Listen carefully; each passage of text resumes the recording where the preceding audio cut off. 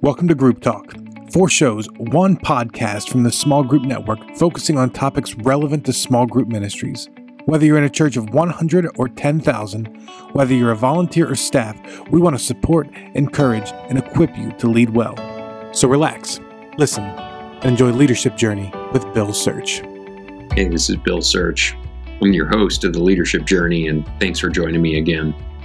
Today we're going to talk about the 10 Commandments, the 10 rules of spiritual leadership, or another way of calling spiritual leadership is spiritual authority. Now, these are different than just general leadership or general authority.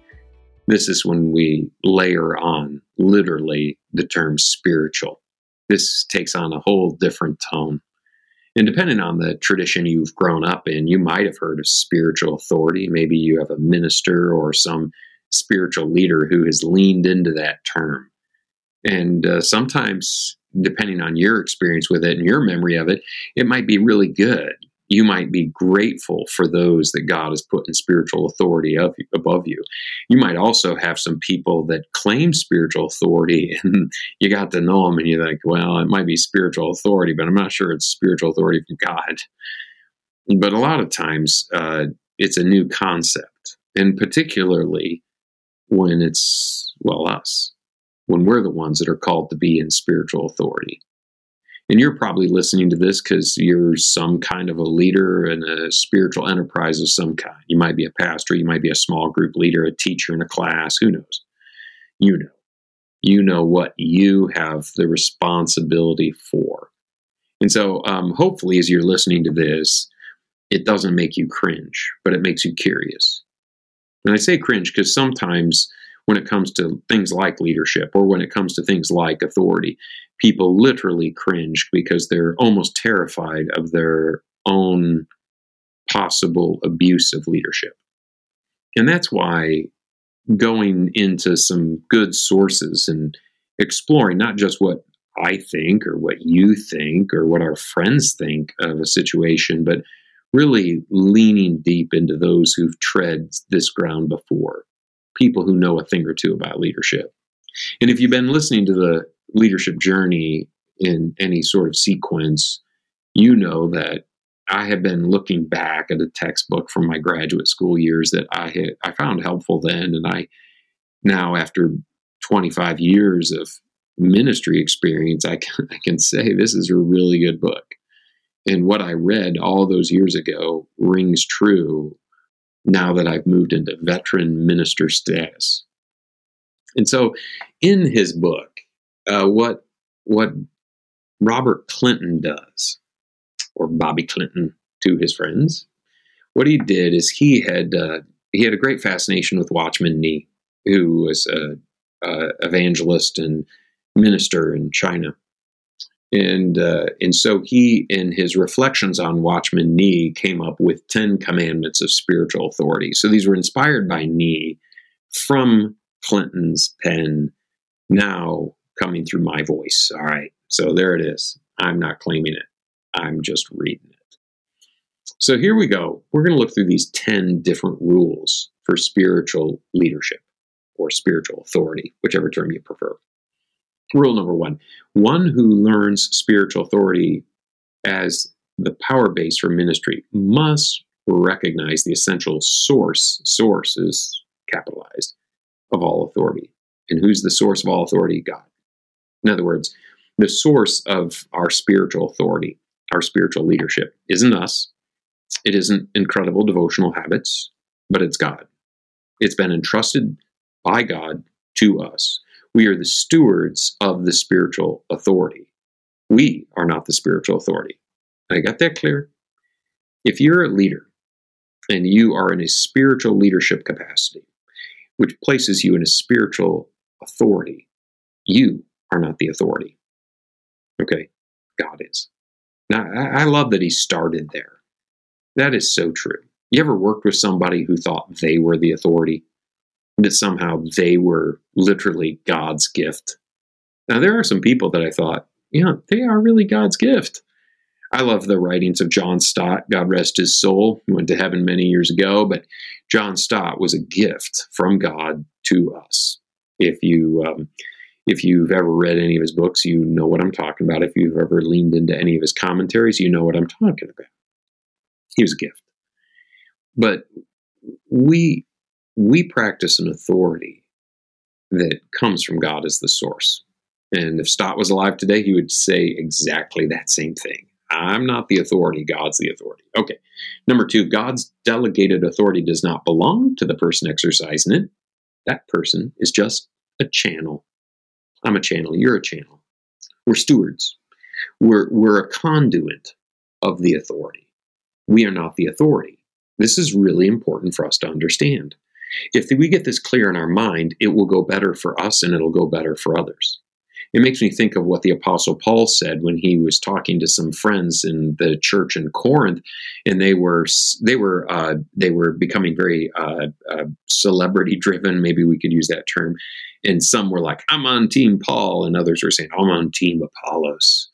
And yet Paul says, "Look, who cares? I did my part. Apollos did his part, but it's the Holy Spirit that makes people grow."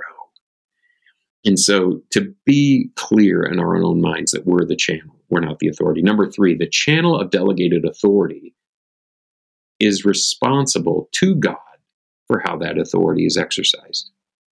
Now you catch that? We're not responsible for God, but to God. So if you're in a position of spiritual leadership, spiritual authority, you are responsible to God how you exercise that authority. You will be held accountable for that. I will be held accountable for that. I think that's why James warns and he says, hey, not many of you should want to become teachers, because every time you open up your mouth, you are opening up yourself for all kinds of self-judgment later. And so what Clinton does here is he identifies that we have a responsibility to God how we do our job. And that should sober us up. That should keep us vigilant and thoughtful. There's a lot of examples of pastors behaving badly. And I don't even need to name names. In fact, if you're listening to this in 10 years, I'm recording this in 2021, but let's say somehow this is still out there and in 2031, you're listening to this, there will be different names of ministers behaving badly. Our goal is to remind ourselves. Our goal is to honor God in how we do what we do. And so therefore, as we lead, we have to remember who we're responsible to. Okay, that's number 3. Number 4, a leader is one who recognizes God's authority manifests in real life situations. In other words, I think what he's getting at here is that this is not theoretical, this isn't just theological, this isn't just some cool Bible verses, but this is actual life stuff. That when God calls us to express spiritual leadership, he calls us to do so in real life situations, in real classrooms, in real small groups, in real churches, with real friends, in real situations. We have a job to do. That's number 4. Number 5, subjection to authority means that a person is subject to God himself and not to the channel through which the authority comes. All right, so let me explain what he means by that, in case you missed it. You ready? That means that if somebody doesn't like what I have to say, and I am obeying God by saying what God has called me to say. It's like the prophet Jeremiah. He says, this is in chapter 20 of Jeremiah. You can check it out. It's pretty good chapter. Jeremiah says, people make fun of me behind my back.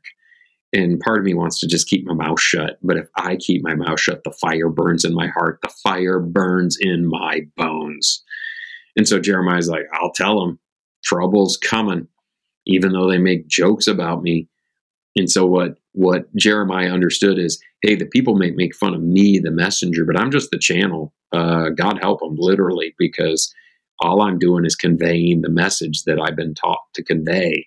And it's up to them to obey the message, not obey me. So Jeremiah wasn't saying, hey, obey me because I'm a prophet, What he was saying is, I am just conveying a message from the Lord. And sometimes we're the messengers. Sometimes we have just a job to facilitate a process in a person's life. But if they don't like it, it isn't us. Our authority is not being questioned. it's actually God's authority that's being questioned. Now, be careful there. So, like, if you tell someone, hey, I think you ought to do this, and they're like, I don't think I ought to do that, better not put words in God's mouth, okay? So just be real thoughtful. Don't be like, well, okay, well, good luck with that, because God told me to tell you, and you're now disobedient. Careful there, okay? Hopefully that made sense. Number 6, rebellion against authority means that a person is not subjecting himself to God, though it may appear that person is rejecting some impure manifestation of God's authority through a human channel. In other words, sometimes, if I understand what he's getting at here, he's saying that, hey, sometimes the messenger, sometimes the channel is a little polluted. But our job isn't to, if we're on the receiving end, is to be very careful how we criticize the messenger. We should be listening for the message. This is what I think of as the Balaam's donkey factor. You know, if you know the story, it's one of my favorite stories in the Old Testament, mainly because the donkey talks. You might think, I actually don't think the donkey talked. It was just symbolic, or that was a neat story, but it wasn't real. I really think the donkey talked. You know, I mean, if God can create the world, he can make a donkey somehow grow vocal cords temporarily and express himself.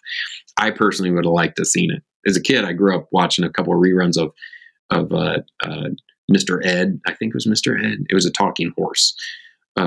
Anyhow, the horse could talk, and his name was Ed, which drove my dad nuts because my dad's name is Ed, and he didn't like a talking horse with his name. But anyhow, I digress. But anyhow, in the story, Balaam is disobeying God, and God gives the donkey permission to talk back at Balaam because Balaam's beaten the donkey. And Balaam, when the donkey starts talking, he just sort of interacts with the donkey like, why are you doing that? And I think this story is really funny because I have had pets, dogs, cats. I even worked a few summers as a wrangler at a kids camp. I was a horsemanship instructor for elementary school kids, taught little kids how to ride horses. It was kind of a fun job. But I'm telling you what, if 10 o'clock at night, if I was feeding the horse and the horse was like, hey, Bill, thanks, this is really good food, I wouldn't be like, well, I'm glad you like your oats. I would, after picking myself up off the floor, run as hard and fast as I could away from the talking horse. Now, today I might pull out my iPhone and make a video so I could, become YouTube famous with my talking horse. But anyhow, again, I digress. But even if the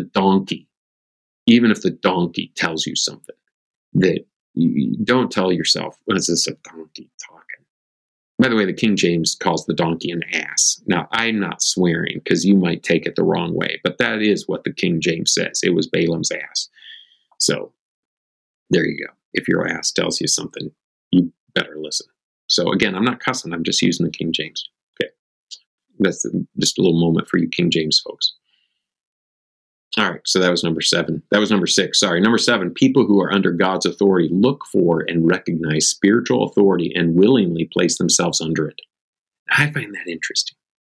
Now, if you're listening to this and you're from the United States or Australia, you might not like the idea of being under anyone's authority, because I know a lot about being a U.S. citizen because that's what I am.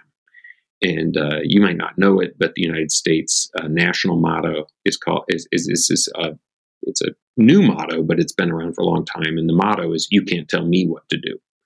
And I live in Oklahoma. It is our state motto. It's on our flag and on our license plates. And it says, "You can't tell me what to do." Now, you can't really see it. It's not like sewn on the flag, but every time you fly the Oklahoma state flag, it really screams, "Don't you dare tell me what to do." But that's like a U.S. thing. And I don't know a lot about Australia, but my Australian friends seem to be a little too American at times. There's a little too much like, "You can tell me what to do." And yet the people of God look for opportunities to, when in the right setting, to place themselves under spiritual authority. Now, I find that fascinating because it's so countercultural to me.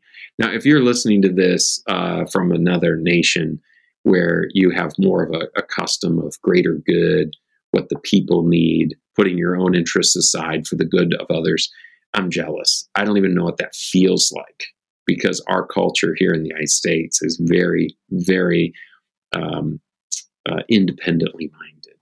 You know, we actually celebrate Independence Day, which is the day we told Britain, thank you for helping us win that war 10 years prior. we're not going to pay for it. Now get off our land. It's ours. And anyhow, if you don't know what that's about, look up your history books. It's really interesting. Hey, Small Group Network family, Jason Banzoff here, interrupting Bill and Leadership Journey to talk to you about my favorite time of the year. And no, it's not Thanksgiving, it's not Christmas, but it's the Lobby Gathering.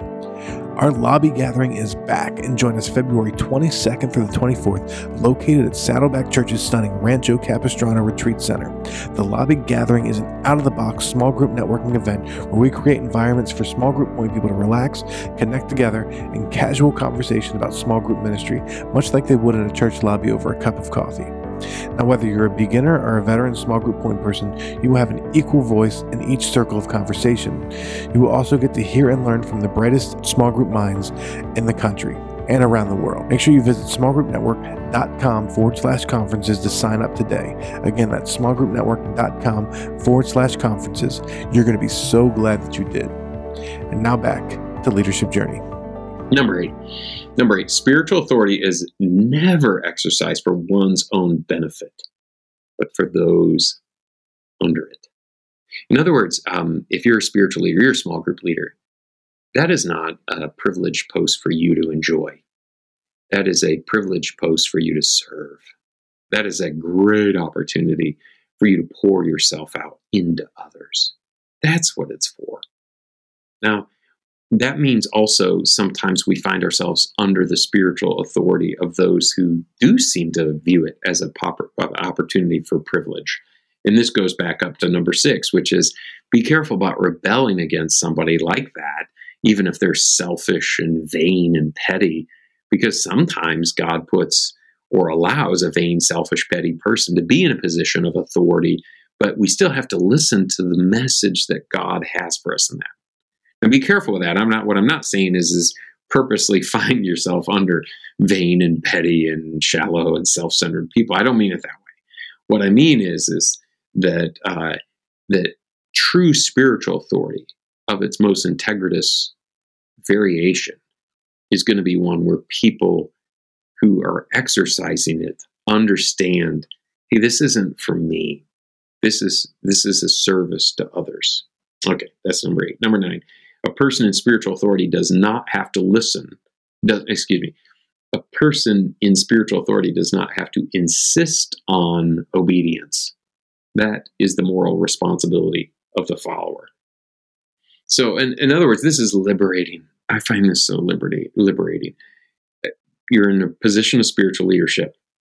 You don't have to say, look, this is what God would have us do. Now do it.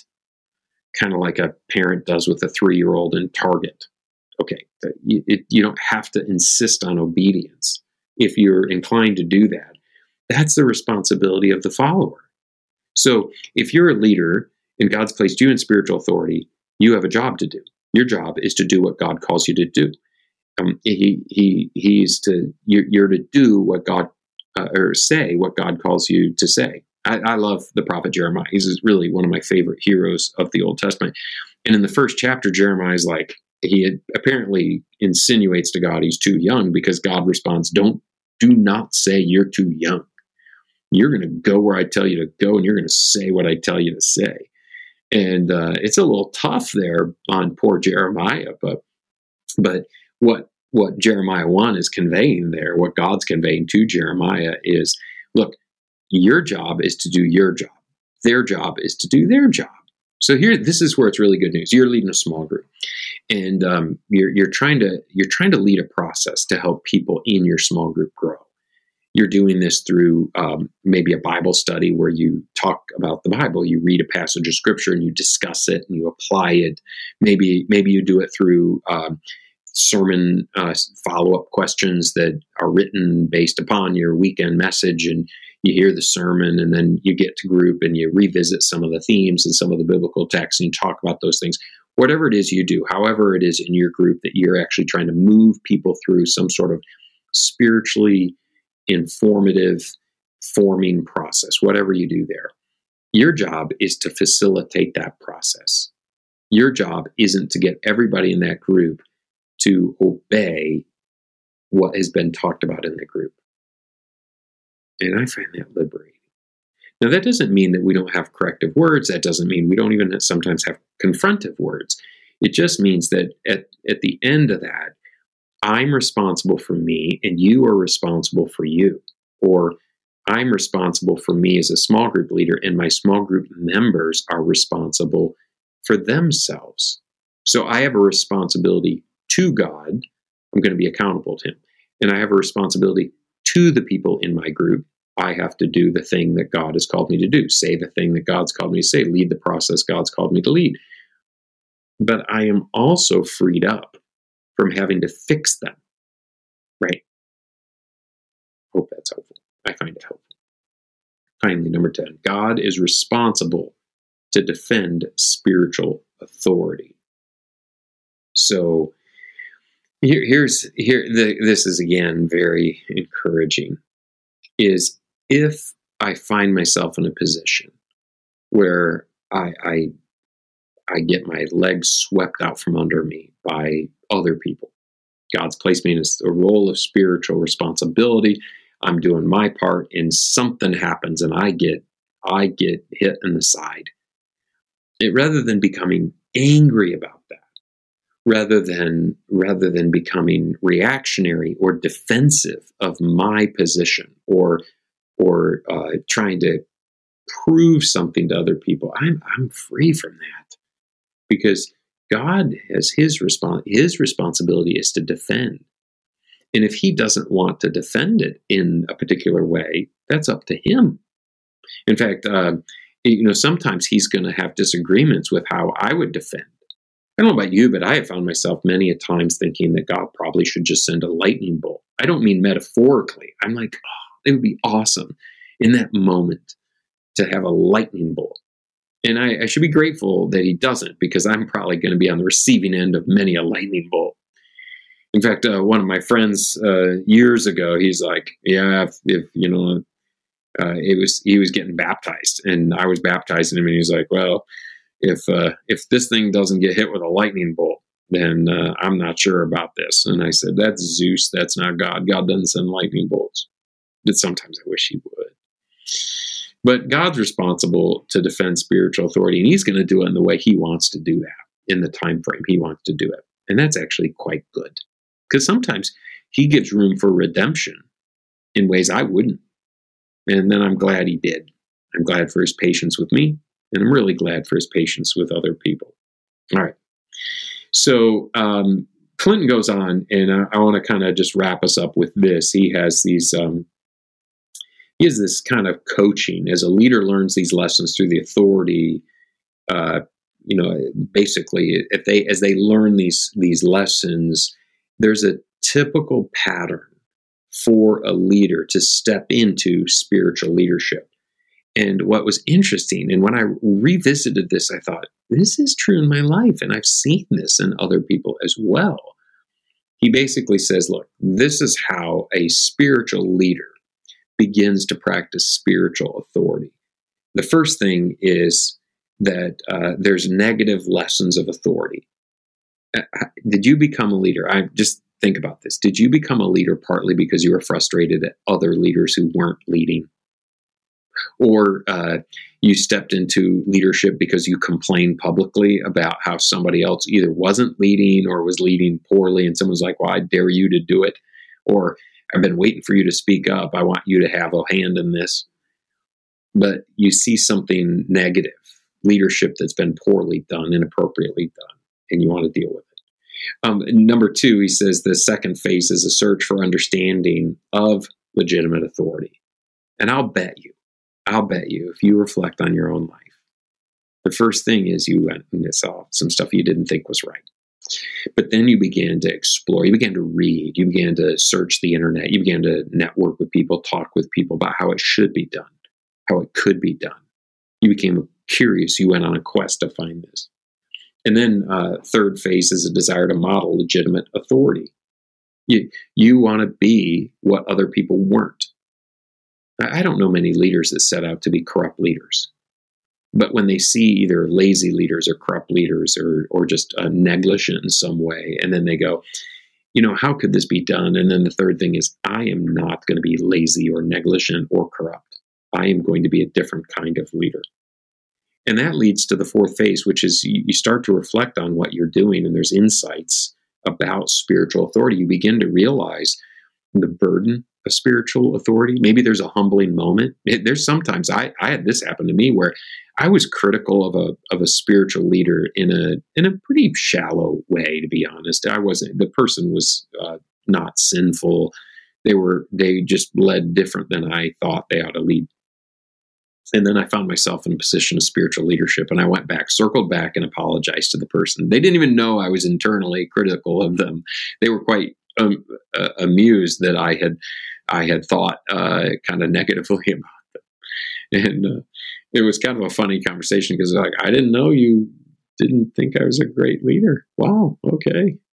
But now that you've said it, I'm gratified to know you realize how hard it is. And actually, we had a deeper friendship that emerged out of that because I realized I was just being critical. So that might happen. You might realize, boy, I need to be more humble in all of it. And then finally, what Clinton says is that there's an increasing use of spiritual authority as a source of power. That what happens over time is that you begin to generate. You become kind of a generator, I suppose. I don't mean that in a very human way, but I mean that what happens is you begin to use spiritual authority as it ought to be used, and you enjoy the proper use of it, like a well-ordered river that has a fast-moving current is a beautiful sight to behold. I don't think rivers have emotions or feelings, but if they did, they would say today's a good day to be a river, because the stuff is just moving as it should. It is not overflowing its banks, and it's not a drought either. It's just right.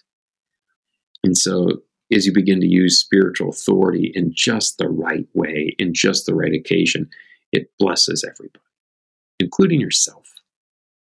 And so wrapping this idea up here, you are listening to this because no doubt in my mind, God's put a quest in you. Maybe you're, in Clinton's terminology, maybe you're just on the quest right now to find out what legitimate spiritual leadership should look like. And so maybe you're in that second phase or the third phase of you're just beginning to sort of use it and try it out. Wherever you're at, I hope that something resonated with you in this. And so I would love to hear from you. I would love in the small group network, Facebook group, I would love to interact with you in the chat feature. I'd love for you to drop a comment on any of our social media situations where this is put, just so that you can share back what it was that stuck out for you. What was your takeaway in all of this? I will just share with you mine, and it's just this great comfort that as a steward, then it's up to, I don't have to defend the role I play. I just have to do it. And then if somebody isn't appreciative, I can have a clean conscience about that, because that's then between them and the Lord in all of this. And so, my friend, I hope this is something in here has been helpful to you as we learn together, as we journey together in this big old topic on leadership. Have a blessed day. Thanks for tuning in. Thank you for listening to Group Talk. We invite you to subscribe to our podcast through iTunes and get new episodes downloaded automatically. Also, if you enjoy this program, please take a few minutes to give us a positive rating on iTunes so that other small group point people can find us more easily. We encourage you to visit our website at smallgroupnetwork.com to access our library of free resources, connect to a huddle with other small group ministry leaders in your area, read our blog articles, or join us on our Facebook group. Don't forget to use the hashtag SGNet when engaging with your social media channels. Thank you for your support.